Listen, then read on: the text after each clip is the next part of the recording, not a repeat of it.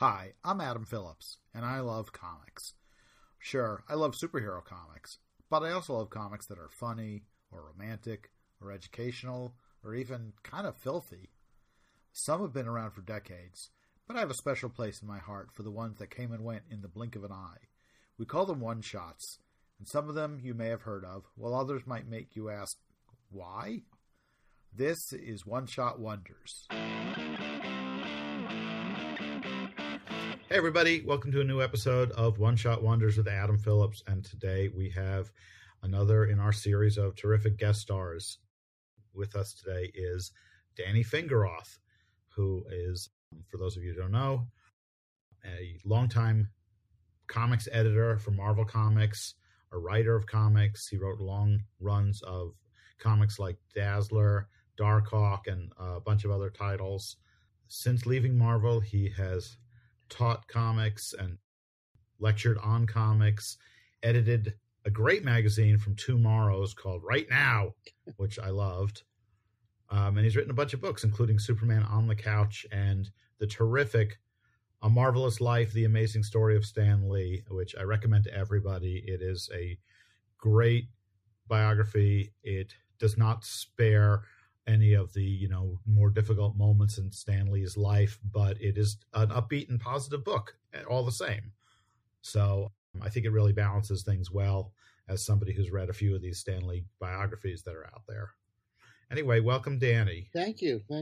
Thanks for having me on. I love the idea of this show, and thanks for what you said about the Stan biography. Because I really, I worked hard to try to make it, as you said, upbeat, but not ignoring, some of the not so wonderful things Stan did. What I bring to my book, Superman on the Couch, disguised as Clark Kent, A Marvelous Life, is to my books about comics, certainly is the point of view of somebody who knows how the sausages are made, who's worked in the comic business. For sure. And bring something to it that, even the best, most accomplished professional biographers or journalists or historians couldn't, because they haven't worked in the comic business. So right. And I'm sure you worked closely with Stan Lee at times in your career. There were times that I did. Oddly enough, I think I worked more closely with him after I left Marvel than when I was at Marvel. If simply because at the other companies I went to, I was the guy who knew Stan. Right? Oh, I gotcha. Yes, so for sure. Again, I think that I was a colleague. I like to think that he considered me a friend of some kind, but I was certainly never in his inner circle. I wasn't somebody Stan socialized with, and there were times I worked with him as his editor, as his interviewer at the Wizard conventions for a number of years. But for better or worse, it was always as a colleague. I have some great stories about personal moments with Stan, but they're great stories because they're unusual in my life. Again, I think that helped with the biography because I wasn't somebody so close and so tied up with him that I felt that I had to censor myself. It was like I have the insight into him to some degree and to his life, personally and professionally, but I wasn't in his inner circle. So it gives me a certain perspective. Fair enough. Well, today we're going to talk about a comic book edited by Stan Lee. This one went on sale May 14th, 1954, and it's called World's Greatest Songs Illustrated. And to start with, it is a real obscure comic, and we'll talk about that a little bit more as we get into it. But Danny, what made you pick this comic? It was such a strange thing in the context of Marvel Comics or Atlas or Timely, had different names. And sometimes it had no name. But in 1954, it was something, I started working at Marvel in the late 70s, and you'd go through drawers of file cabinets looking for something, and sometimes you'd come across just this oddball stuff from 20 or more years earlier. And of course, when you're in your 20s, something that's 20 years old seems old. Now, now something maybe not so much. Yeah, now something 20 years old. It's like, oh, you mean the latest issue? But this was, and I didn't even find the comic. I remember, and this is, I think there was like a proof, a photostat of the a black and white photostat of the cover. I think I literally just opened a drawer. I was looking for something else, and here was this weird thing, and and you know, and so it's always in the back of my mind, like, what a strange thing. I mean, I'm looking at the cover right now on my screen. It is an odd thing. I mean, okay, so over the title, World's Greatest Songs Illustrated, it says all the words in music. And it has the Atlas logos because it was the mid-50s. Right. But, you know, the cover basically is a record with a portrait of Eddie Fisher in the middle. It says Eddie Fisher real big in the record. Right. Like in the record shape. And then there's a big caption that says, all the lyrics of Young at Heart as popularized by Frank Sinatra. And, I mean, that's kind of the whole concept of this book. Now, I think at the time, in the probably late 40s and 50s, when the hit parade was the way people learned about music, my understanding at least is that there were magazines on the newsstands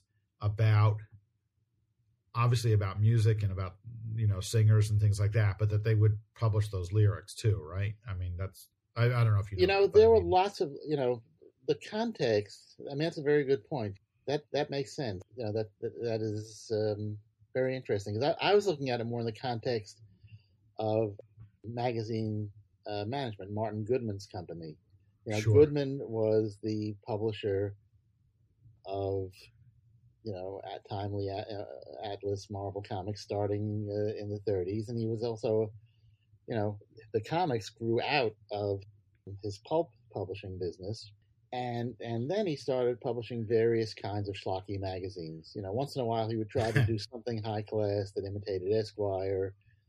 And I mean, even the name Timely, you know, I think the idea was to make people think of Time Life and Time Magazine. You know, that without being sued by them, but sort of getting that sense into the name of the company. Oh, interesting. You know, so a lot of lurid, true romance, true detective, you know, with a very loose interpretation of the word true. You know? Yeah, right. And so it's funny, rather than looking like you did, which, you know, like I'm kind of hitting myself in the head going, I should have done more context. I was looking at the context. So Goodman put out a lot of show business magazines. Right. And, you know, I think through publicists and public relations firms and movie and record companies, because again, looking through old files when I first started working at Marvel in the late 70s, you'd see all these movie stills. I think it's probably why and how Stan started writing those funny caption magazines. Yeah, because right. The Office was just floating in publicity stills and images and press releases.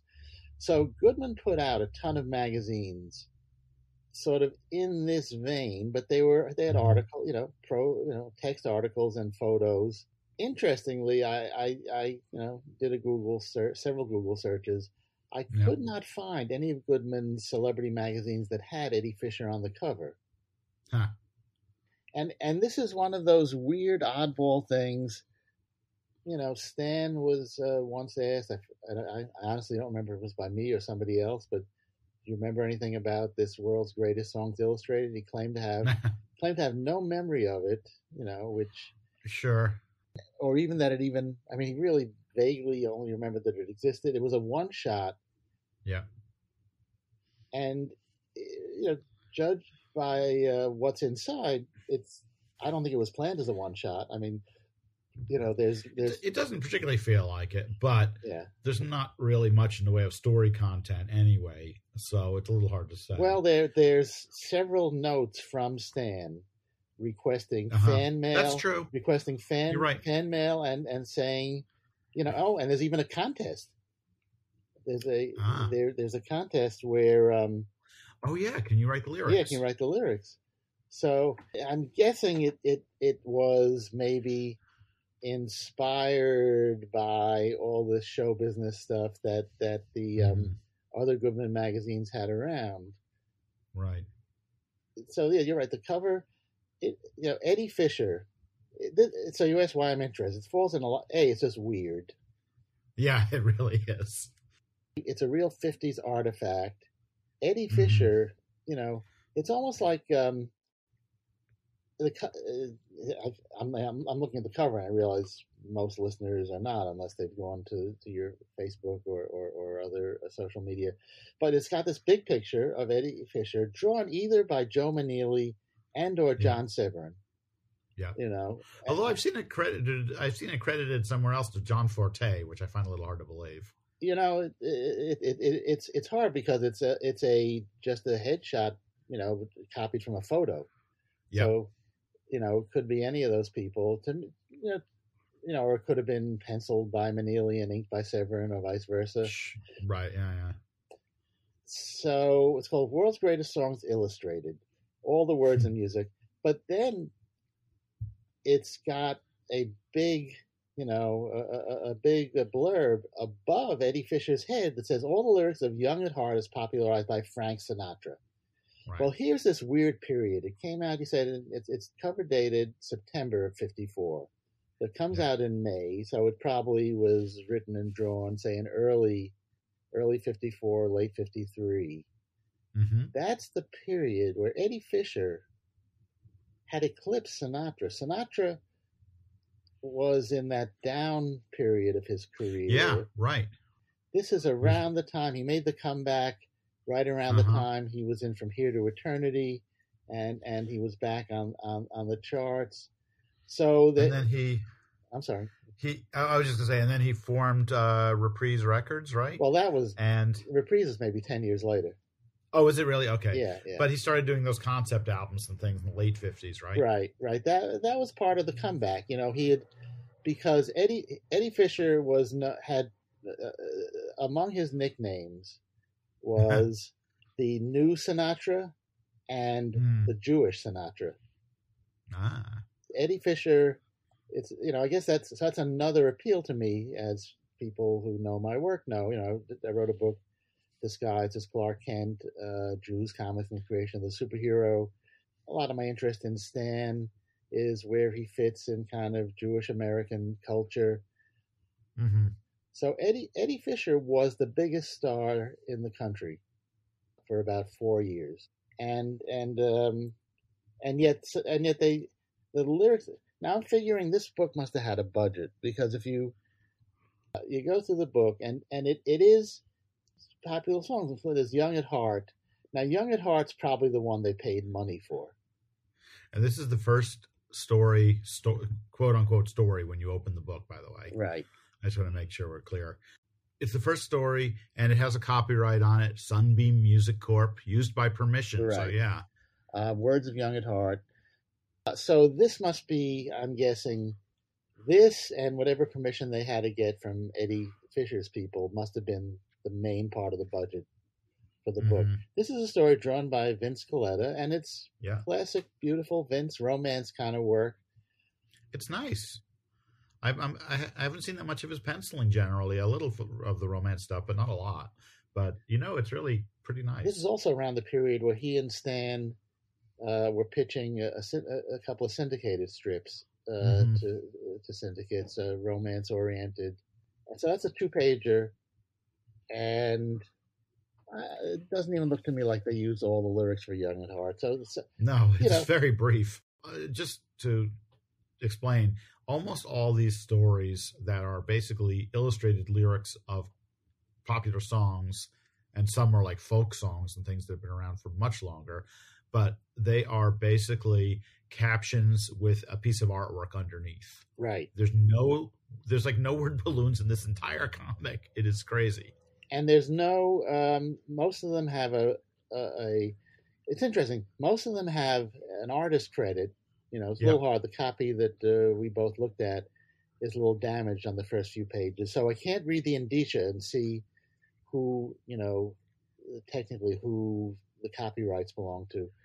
There's no writer credit.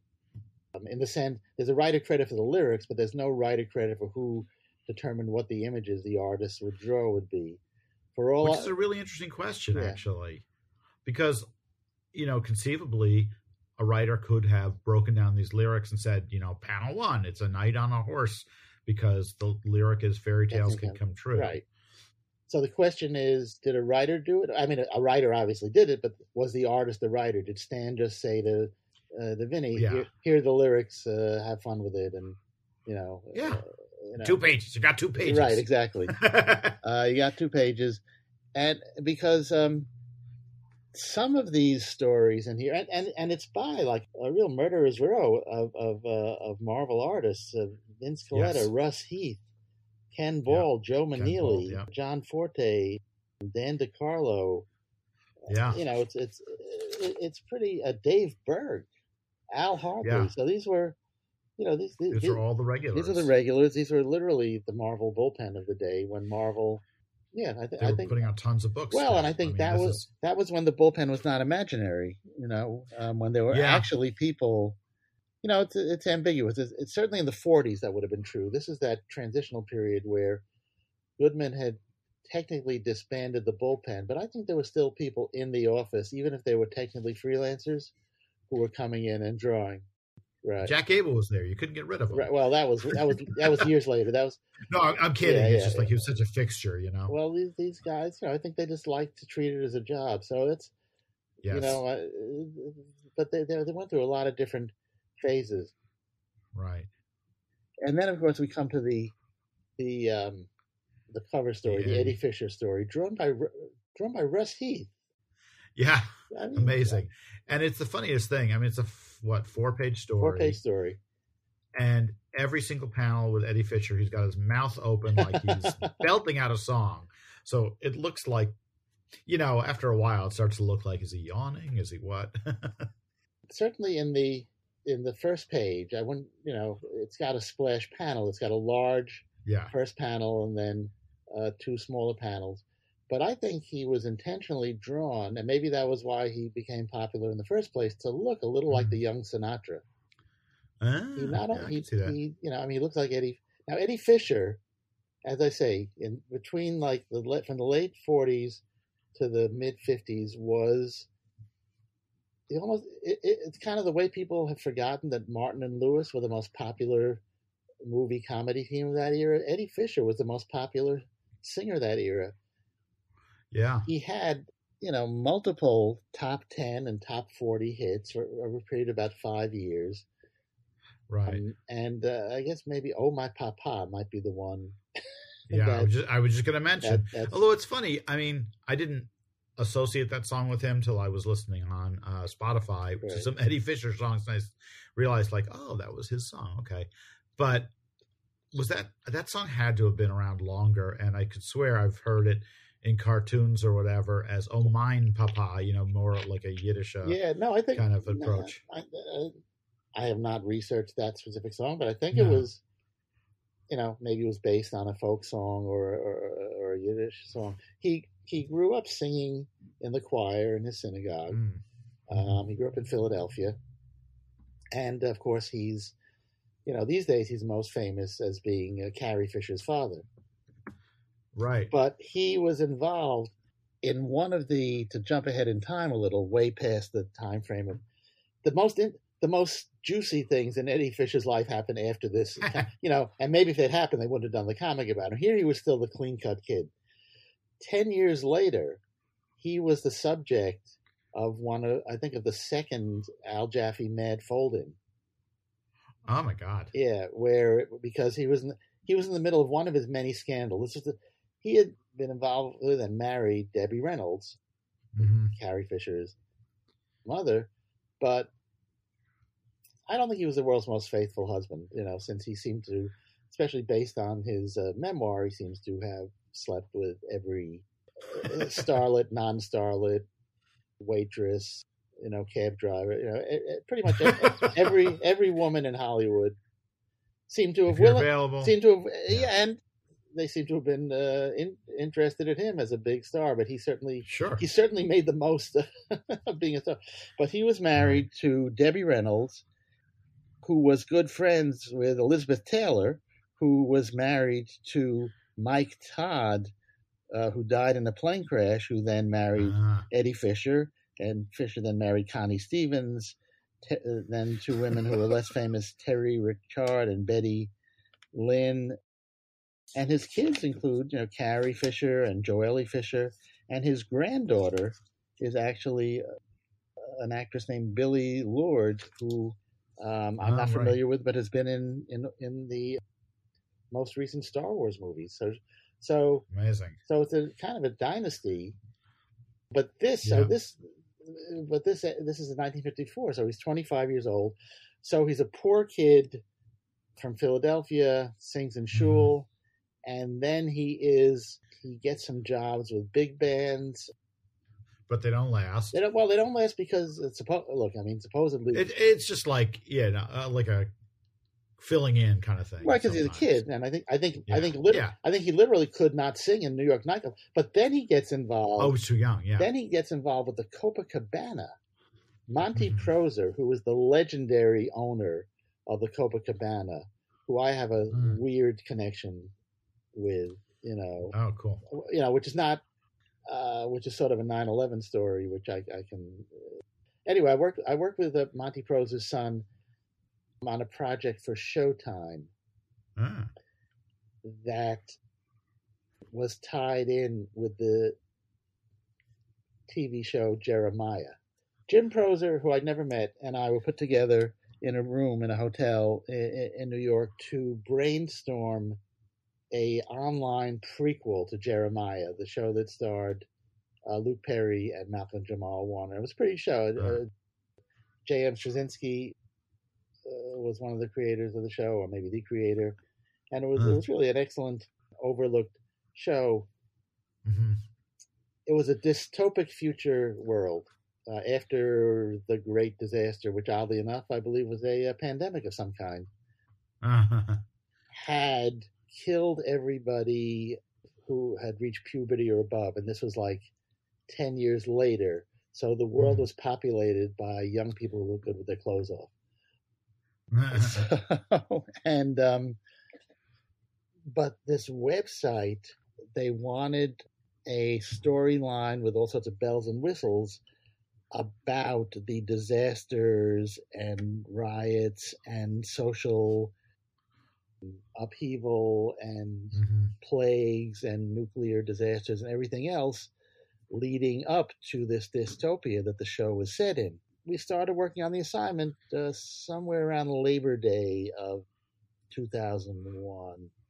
And so about a week later came 9/11 and the terrorist attacks on the towers and on the Pentagon and so on. And suddenly people didn't really want a show about the disasters and the upheaval and the wars and the social unrest.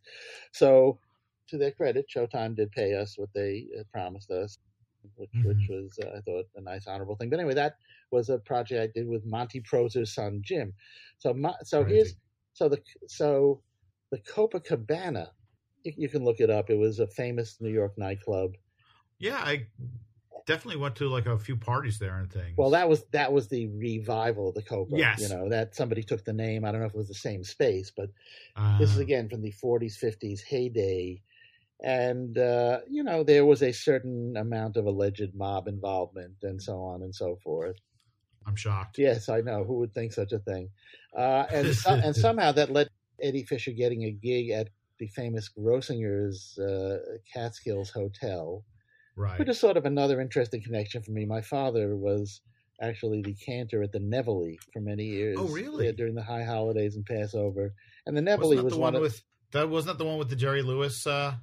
Browns was the Jerry Lewis one, but the Nevele was sort of Grossinger's and the Concord were the tippy top ones with the with the biggest headliners. So the Eddie Fisher myth is that Eddie Cantor, who was a big star of the 20s, 30s, 40s, 50s, discovered him there. A comedian and singer, and sort of in the Jolson tradition for supposedly he discovered him randomly. Again, my research led me to believe that it was much more contrived than that. That that there were deals made and age, which, as you would expect. But the legend is that Eddie Cantor just happened to hear him, and and that's how they portray it in the story. Right. It's like Eddie Fisher is singing on stage, and Eddie Cantor's backstage, like listening intently, and going and walking out on stage, just sort of at random, and saying, "This kid's gonna join me on my tour." It's like, I am okay.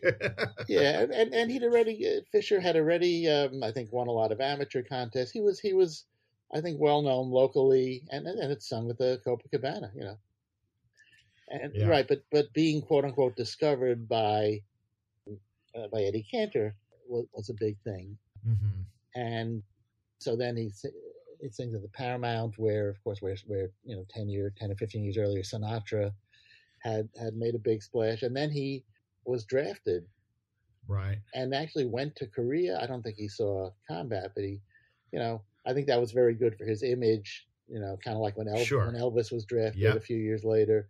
So the story ends. He's just gotten out of the army, and he's picked up his career. Oddly enough, he had a show that was called the Coke.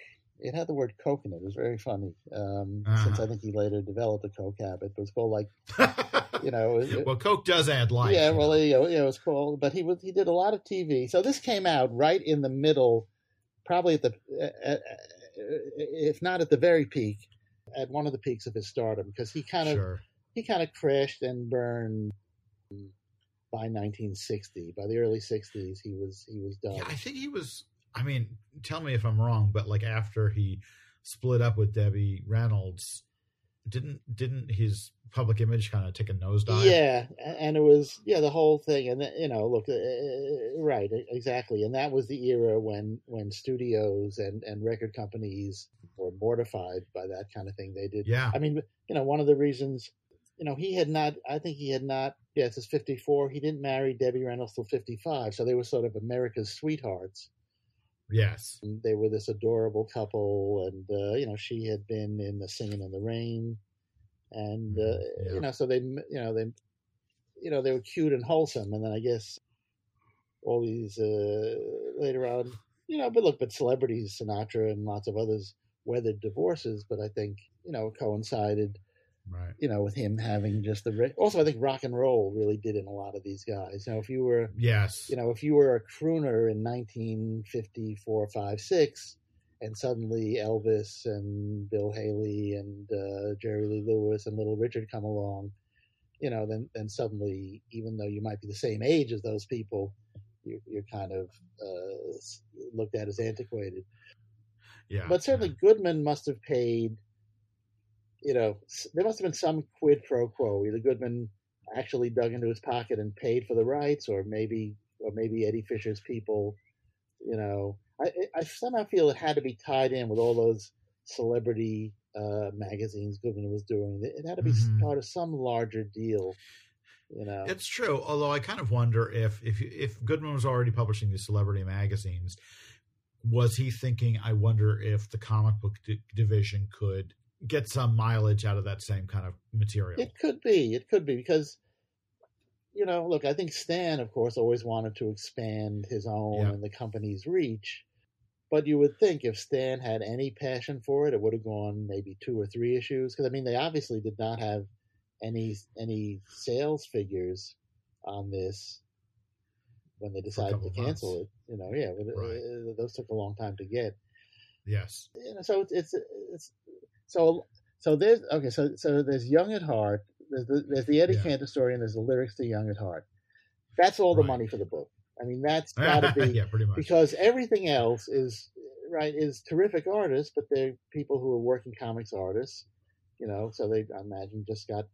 Well, it's interesting. They probably got page rate, except in a couple of the stories, like in Careless Love, it says by special permission of the illustrator. Yeah, that's a weird one. I mean, and there's a couple of those that say that. Right. But, the Careless Love is supposed to be Ken Bald. Right. And it's delightful. I mean, I'm not super familiar with his work, but it's really lovely. Well, he's a terrific artist. He only died. Yeah. I mean, he only died recently. He's close to 100. And he Right. and in real life, he and Stan were very close friends. Yeah. You know? Right. But so you'd have to think that must mean that maybe part of the deal of this was we can't pay you much, but you own the rights to the illustrations. It must, because they don't all say that, but some of them do. Yeah. I want to mention there's also these two features here called World's Greatest Songs that are really like folk songs or traditional songs more, and they only have like 3 or 4 spot illustrations on a page by Joe Manili, Right.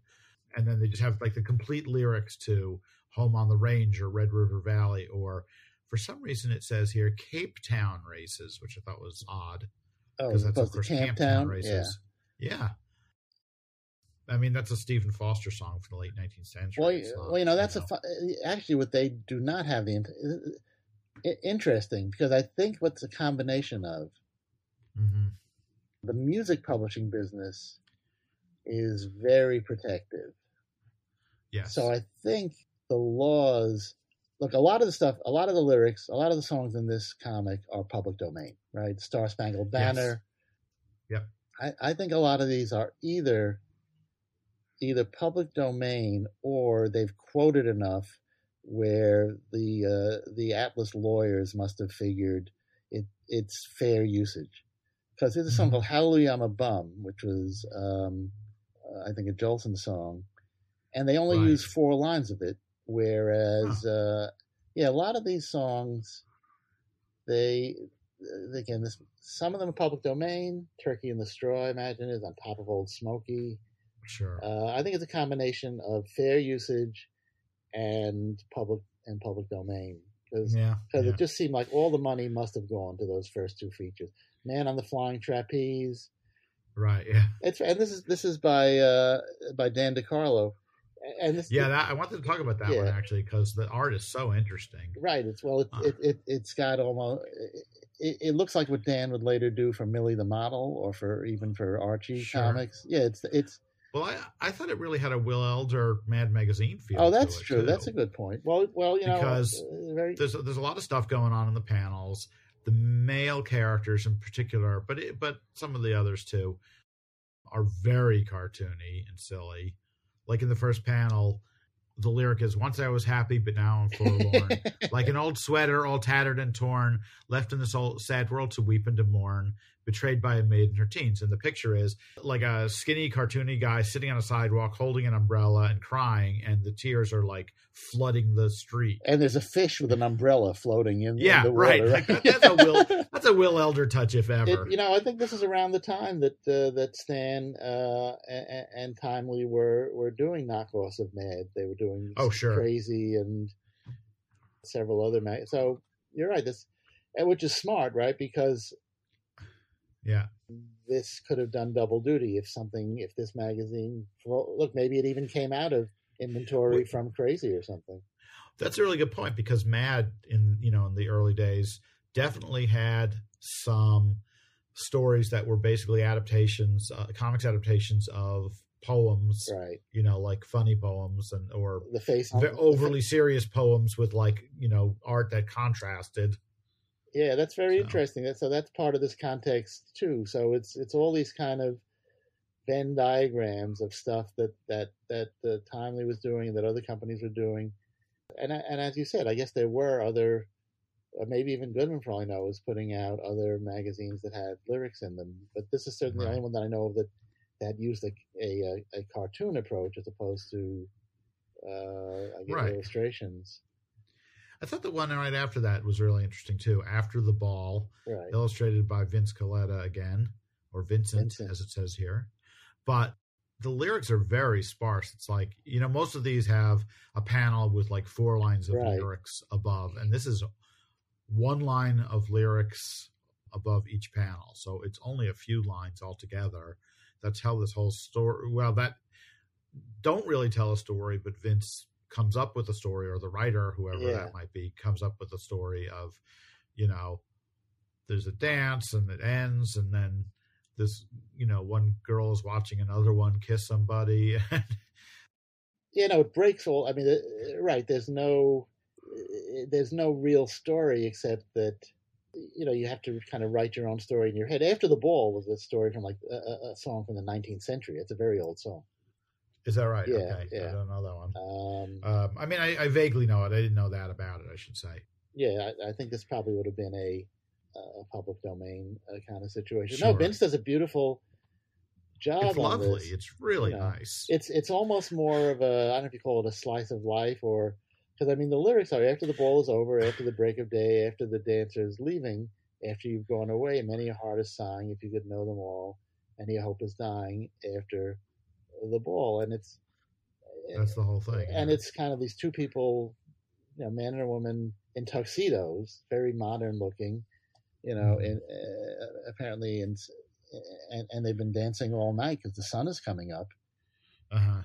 And people are going up, breaking off into couples, and we kind of have to write.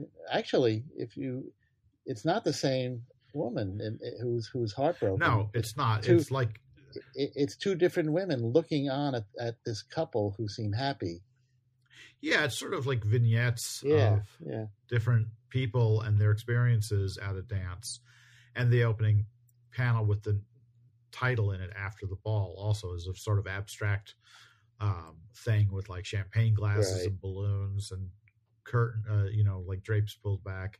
It's really interesting. Yeah. I have to tell you, it's funny because in my other podcast, Defenders Dialogue with Cara and Adam, we've been talking a lot about Mr. Coletta's inking work in the 70s over like Sal Buscema and Defenders, and how not great it was. Right. So, I mean, to see this, it's like, really, interesting to see these guys at the beginning of the careers where they're more ambitious about what they're trying to do. And obviously, as decades go by, it's like, how fast can I get this done? Because I got to get on to the next job and I got to make the money. Right. Vince is a complicated story. I mean, I think he, I think like a lot of people, he kind of figured out how much he was getting paid. And when, and he had the unfortunate situation is he got known as a guy who could do stuff overnight. So we always got stuff to do overnight. When he even later on, years later, if he chose to concentrate, he could do really intricate, delicate, powerful work. Mm-hmm. But, whatever equation he made in his mind about how much effort he wanted to put in, I think he did it case by case. But this is, and he was a good penciler too. I think everybody who's in this comic is somebody that if Stan was not close personal friends, it was at least somebody Stan enjoyed working with. Yes. And delegating to. Because don't forget, this is. Let me go back. Is there a Comics Code seal on the cover? It's before the code. This is pre-code. There's no Comics Code seal. Stan Lee. That explains all the blood. No, I'm kidding. And the exit wounds. Stan and the full frontal nudity, and unbelievable. Yes. No, Stan is here overseeing with other editors about 70 to 80 comic books a month. Yeah. So it's and yet this is the one where he signs every note to the reader from Stan Lee, editor. Then there's this strange thing called Abdullah Bulbul Amir, which I know nothing. is a very odd Turkey. It's got a lot of ethnic caricatures that probably would not fly very well today.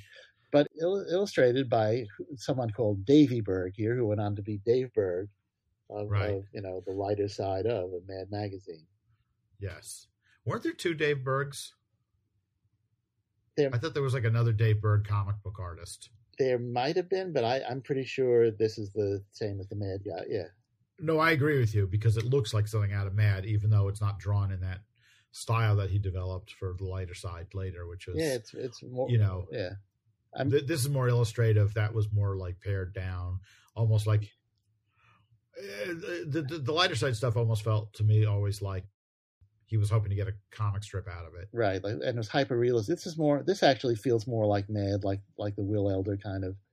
Yeah, absolutely. A lot of detail and right. It's even, I mean, in a way I almost see a little bit of a Kriegstein influence almost, with some of some of the interesting. figures kind of go into abstraction.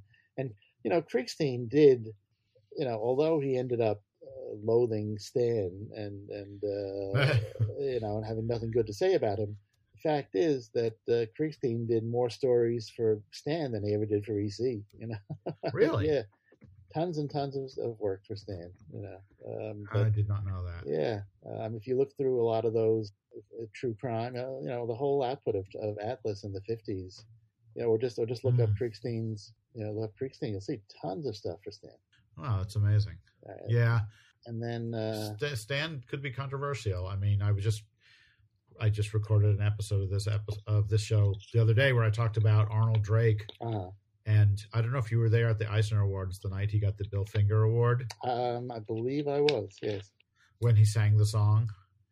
And I found a report on that night, or that, that moment, that reminded me that he mentions in the song something about Stan Lee stealing credit from other creators. Yeah, well, that was always a sore spot. And don't forget, this guy also, I think Arnold, who I knew a little bit, and sweet guy and very smart and funny, and also he'd worked for Bob Kane, so oh geez, I met Arnold a couple of times, but I didn't know him particularly. It was great. So yeah, but look, Stan.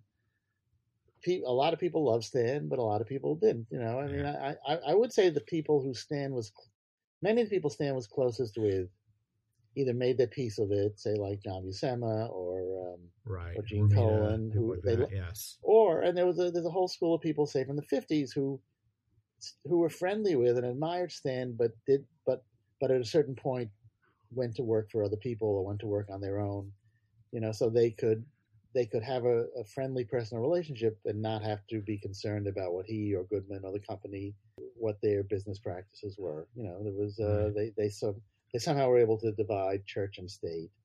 And Stan could be, everybody knows the stories, and if you don't, my book, A Marvelous Life, mentions a lot of them. He could be very generous and good to people too. I mean, he was very loyal. Well, look, as I mentioned in that same episode where I talk about Arnold Drake, I only met Stan a few times, but the first time I met him, I was a very unhappy, 13-year-old fan who met him at the Mighty Marvel Comic-Con by, just by chance. And he made me feel really good. Right. So, I admire him for that. Yeah, no, he was complicated. And, as I say, I mean, it's funny. I didn't intend to speak a lot about Stan. By the same token, this is clearly a project that Stan was somehow deeply in, that his name is all over. And I don't think just incidentally. Yes. I don't, it makes sense. It was the first issue of a kind of experimental thing. It would be the kind of thing that he would not delegate. Although, again, I think some of these stories he probably just said to the artist, take this lyric and, and have fun with it. Maybe show me the sketches or, again, I think that's why all the artists were regulars, people he trusted to just say, Then we came to Frankie and Johnny, which is still a well-known song. Frankie and Johnny were lovers. Yes. And drawn by Al Hartley. Drawn by Al Hartley. Long before he started drawing, Christian comics. Yeah, well, Al was a regular, mostly romance artist. Yeah. He did one. Yes. From our childhood, or at least from my childhood, Stan must have been in a Deadline bond because he did one issue, one Thor story that, was weird, just weird. It was so not in keeping with the Marvel look and feel. Oh yeah, I remember it well because it really stood out. I mean, the early, not to get too deep into this, but like the early bunch of Thor stories after, like Kirby drew the first few, Joe Sinnott drew a bunch, Don Heck drew a bunch, and then so they looked like Marvel Comics that they had that feel that you were used to. But the Al Hartley issue just is from left field. Totally, yeah, it was like just odd looking. Yeah, but this is a very nice looking story. Yeah. Again, I want to go out on a limb here for a minute and say I wonder if, in a weird way, if he gave these artists the leeway to take the lyrics and interpret them, was that a predecessor, in a way, that's not quite the right word, to the Marvel style of scripting? Well, with Stan's style, right. Stan was quote unquote the editor of credit for up to 70 or 80 titles a month. Right. So he liked having people to whom he could, and this is where a lot of the controversy about the Marvel method, quote unquote, and his working relationships with Kirby and Ditko. I think he'd like to have people to whom he could say, you're the editor / writer / artist. You're the packet. You're in effect the packager of this comic. Yeah. I trust you. It's going to be read by 8-year-olds. There's no continuity. Just bring me something good. And I think he did that with Al Jaffe, with Jerry Robinson, with other people. So in that sense, he liked to have people he could trust. So you're right. I think that comes from it. Sort of. I think what happened, with Marvel. Right, in this period, this is 1954. 3 years later, Marvel had that implosion where they went from 70 titles a month to 8 titles a month, and so those systems got adapted. I think Stan wanted to still, I'm sure Stan did a lot. He had whatever his salary was, and then he made money doing freelance writing. Right? Yes. If you're writing 8 titles a month, but you're putting out 70, well, big deal. It's still 60 other titles that need to be written by other people. If you're only putting out 8 titles a month and you still want the writing credit and the writing payment, then how do you work out an arrangement with the artists? And yes, it's very messy and complicated, and obviously has led to 5,000 Facebook pages about Stanley being the devil. But yeah, I think his method was, I trust you, Al Hartley. You've done work for me for years. Yeah. Here's the ball. And if it's terrible, who cares? I wouldn't be surprised if he said to Dan DeCarlo, do something crazy and wacky like, like Mad Magazine or whatever. Just give him a tone. Right, exactly. So that, again, this is the first issue, so it's quite likely that he took, that Stan... probably checked in at certain points to make, just to make sure that, again, who the hell knows, but maybe he looked at thumbnail sketches. Yeah. It does seem that those were the people that he liked to work with simply because there were so many titles coming out. Mm-hmm. So that if, say, Al or Jerry could write, draw, and edit, and bring and deliver, yes. a full comic every month, then more power to them. Right. And especially something like this where, the plots, the songs themselves were the plots. So all you had to do was adapt them. So the last story is called Cielito Lindo. And it is, according to comics.org, it's drawn by Harry Anderson, but it's listed here as by special permission of the illustrator, right? Which, again, we're not quite sure what that means. I don't really know Harry Anderson's work. Like, I've never even heard his name almost at all. No, and I wonder if it's a pseudonym for somebody else. Oh, I don't know. There was another one that also had a credit like that was credited to somebody. Right. That was the Ken Bald story. Right. So I don't know who. Oh, there's Al Gordon. Well, obviously, he's not the Al Gordon who's an artist currently, since he would have been about 2 years old at this point. Yeah, right. More or less, if he was even born when this came out. Yeah, if you look, now Cielito Lindo was a popular song of the era. That I don't know about the era. Like, my high school girlfriend was of Latina origins, and she would sing that song just as something she heard growing up. Right. So I'm not. So again, I'm not sure what this might have been a public domain thing too. Yeah, I'm looking. I decided to look up Harry Anderson's credits, by the way, and he drew for Hillman and Fawcett. So there was such a person. Okay. Yeah, and a lot of Marvel credits. Interesting. Okay, well this. Yeah. This almost looks like Heath to me, but some of it looks very illustrative. There's a close up of the woman on the second page of the story. That's, almost like a Frazetta kind of thing. It's very illustrative. I can't quite describe it. Yeah, it's a more realistic story. Although on the first page is a close up of her where she looks almost like Veronica from Archie comics. Oh yeah, it's an odd, again, like that second panel of the cowboy with the green hat. He almost that looks like from a photo almost. That must have been photo reference. That looks like some movie star of the 40s. Yeah, that could be. But so now after that we get to the Now You Tell Us page. It's a text page. Well, it's got the answer to the quiz from which is elsewhere in the book, but it's got, "Hi friends, we sincerely hope you like our first issue of World's Greatest Songs. We try to include everything you want to read in a magazine of this type, but careful though we were, we probably slipped up somewhere. And now that's where you come in. Why don't you write and tell us what you like and don't like about World's Greatest Songs? Of course, we'll print the most interesting letters. Address all your correspondence to Stan Lee, editor, World's Greatest Song." Mm-hmm. So yeah, I think that's funny, man. Where we slipped up. Well, that's real. That's classic Stan, though. This reads to me like he really wrote it. Like he actually wrote it. Maybe that's where that Cape Town Ladies thing was, and like that was. I don't know. That was a song that I knew as a kid really well, and nobody would have confused Camp Town and Cape Town. But I wonder if he put that in there just to give people something to kind of write in about. I think it's probably just a mistake, just a brain fart. Yeah, that's fair. It's interesting, right. And then there's a contest. So yeah, so it looks like this seems like a book that certainly for the first issue, Stan.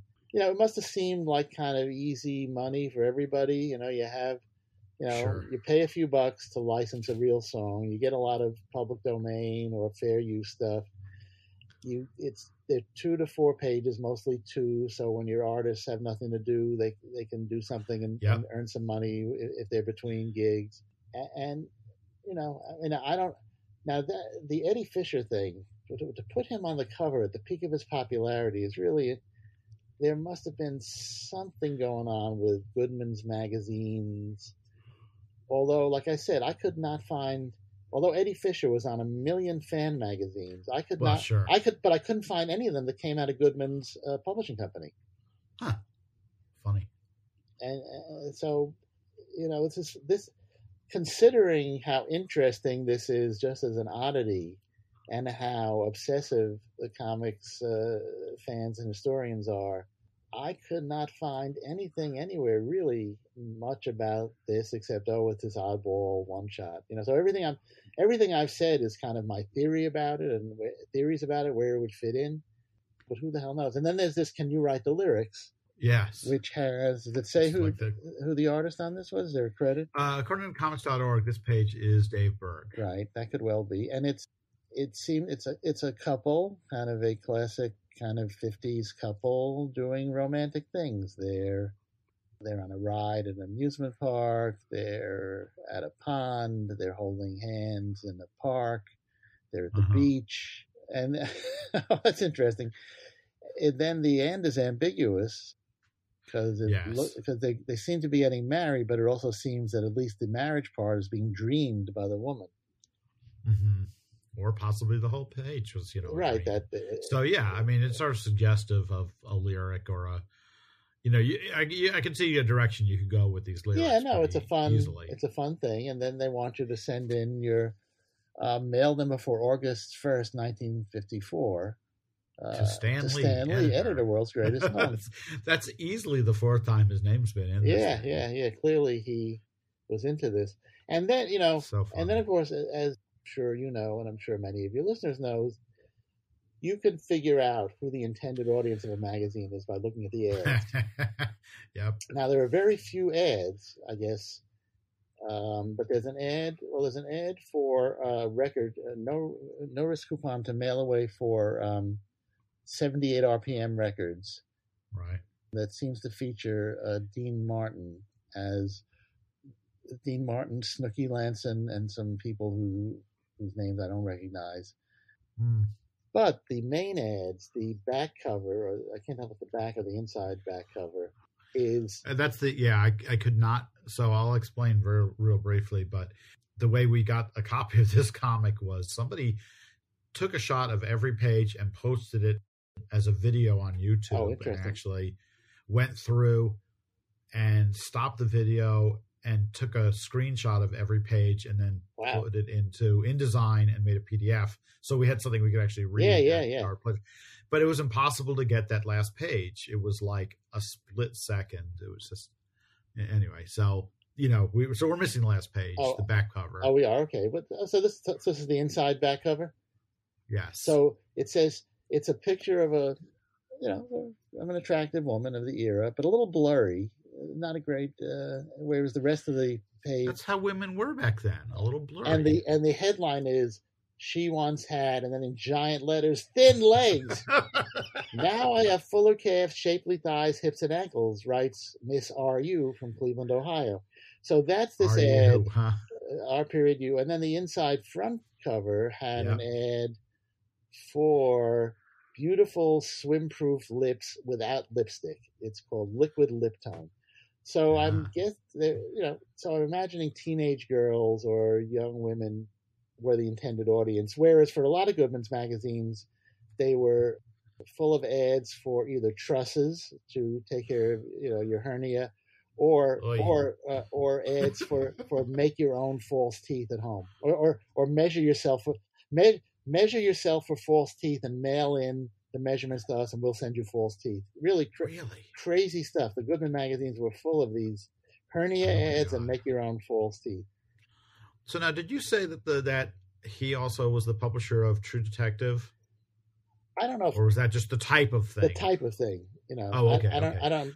Yeah, the type. Because after I left Marvel in the late 1980s, I went to work for Video Magazine, right?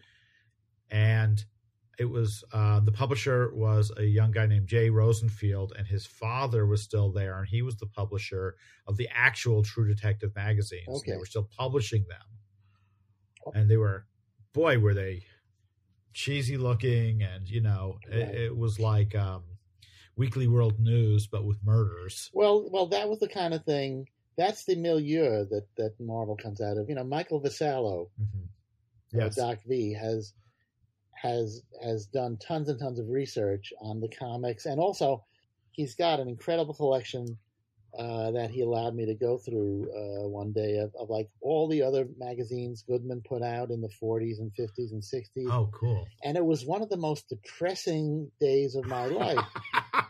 Doc was great, and we had an enjoyable lunch, sure. and I love the guy, and my hat's off to him as one of the all-time great researchers of this stuff.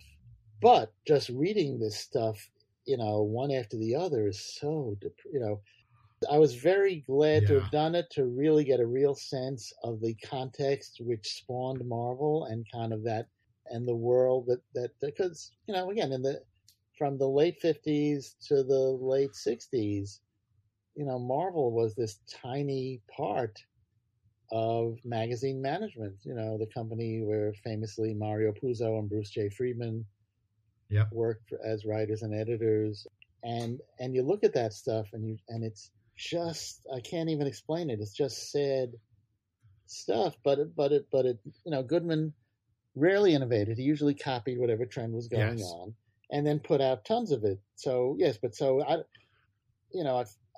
I'd have to do a search to get the exact titles, but lots of Hollywood type stuff, and lots of very often a lot of the photos would have like Marvel staffers posing as whatever outlandish thing they were supposed to be, gangsters or hookers or movie star, whatever. Yes. So that's what birthed Marvel. So this is somewhere in that context of and you're right. Stan's name is in so many places. It wouldn't surprise me if this was one of Stan's many attempts to either, if not get out of comics, then to expand his reach and expand and probably somewhere in the mess of imitations of Mad that they were doing, some of which were pretty damn funny. You know, this falls in there. But I am amazed how little is known about this, and how, except that it existed. You know, it's amazing. Yeah, like look, the first thing I did when you said you wanted to talk about this comic was, you know, start looking at the places I often buy issues from, and nobody had it. Right. I couldn't find it.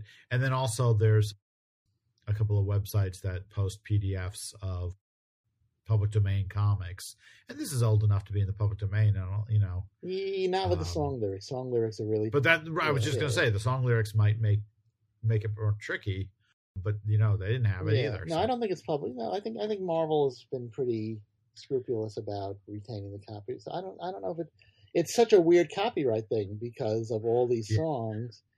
Look, you know, again, another possible scenario is either advanced sales were so bad they just canceled it, or maybe they did get cease and desist letters from Eddie Fisher's. I mean, because that's possible. You're looking. Too. I mean, look, putting out a comic with Eddie Fisher on the cover in early 1954 would be like putting out a comic with the Beatles on the cover.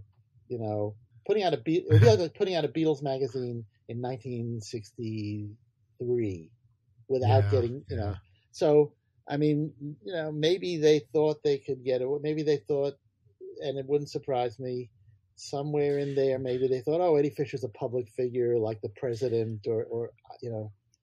Right, but they're selling this comic based on his image and his name. Right. So somewhere, some deal might have gone south, or maybe there was a cease and desist letter. You know, in a way, it reminds me of Amazing Fantasy 15. You know, I mean, you know, the myth about Amazing Fantasy 15, the first appearance of Spider-Man.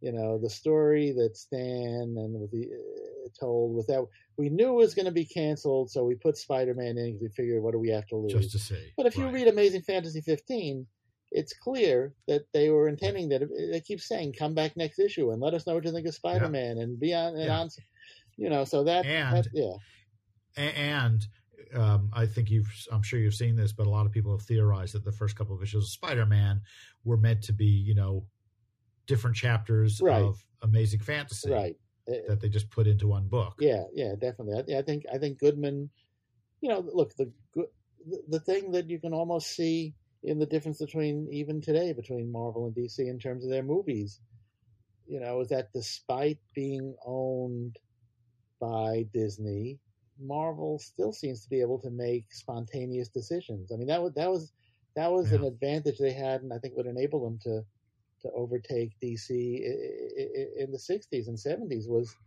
you know, certainly in the 60s, if Stan had an idea, the only person who had to prove it was Martin Goodman. And if Martin Goodman had an idea, he could walk down the hall and have Stan enact it the next day. Whereas DC was always, well, you know, you've worked at both. You know, DC was always highly bureaucratized and segmented. Yep. So segmented to the point where, like, you know, editors wouldn't consult with each other, wouldn't poach on each other's talent, wouldn't, you know, step on each other's toes, and, you know, they had Mort Weisinger, who was sort of the head editor in a way, who basically, if he didn't like what another editor was doing, he'd go complain to Jack Leibowitz, and then Jack Leibowitz would shut it down. Yes, that was. So one could imagine that maybe Goodman and Stan thought they could get away with this, or something happened, or either something was assumed, or a relationship went sour, or a contract was never signed. Because if you read the text pages here, they're clearly planning for a next issue. Yes, but like I said, you know, I mean, I wonder also, and you know, we should wrap up soon, but I wonder also. This went a little long. Went a little longer than 25 minutes. It's true, but hey, a lot of good stuff to talk about. I wonder also if the sales were really bad because it's a comic book format, and people who like this kind of material were looking for something that was a magazine format over here in the newsstand rather than over here with the comic books. You know, that is quite possible. It might have just confused retailers even. Where do we put this? Yeah. What is it? Where do you put it? Right. That's not a new problem. Market confusion. You know, to research this, it's doable, but it would take a lot of time. And, I mean, is anybody associated with this comic even still alive? Oh, that's a great question. I don't think so. Let me see. Yeah, I mean, I'm friendly with the Ken Bald's family, but I doubt they would know much about this. No, of course, it's 2 pages out of a long career. Yeah. No, nobody's still with us from this list of creators. Yeah, amazing. So you'd have to. Yeah. This would require going to the Library of Congress, and although it'd be pretty funny, it'd be one of those things where might be worth. Yeah. Maybe I wonder just sending a letter to like the Eddie Fisher estate, going, you know anything about this, right? You'll either get, I have no idea what you're talking about, or I've been waiting 60 years for somebody to ask me about this. Yeah.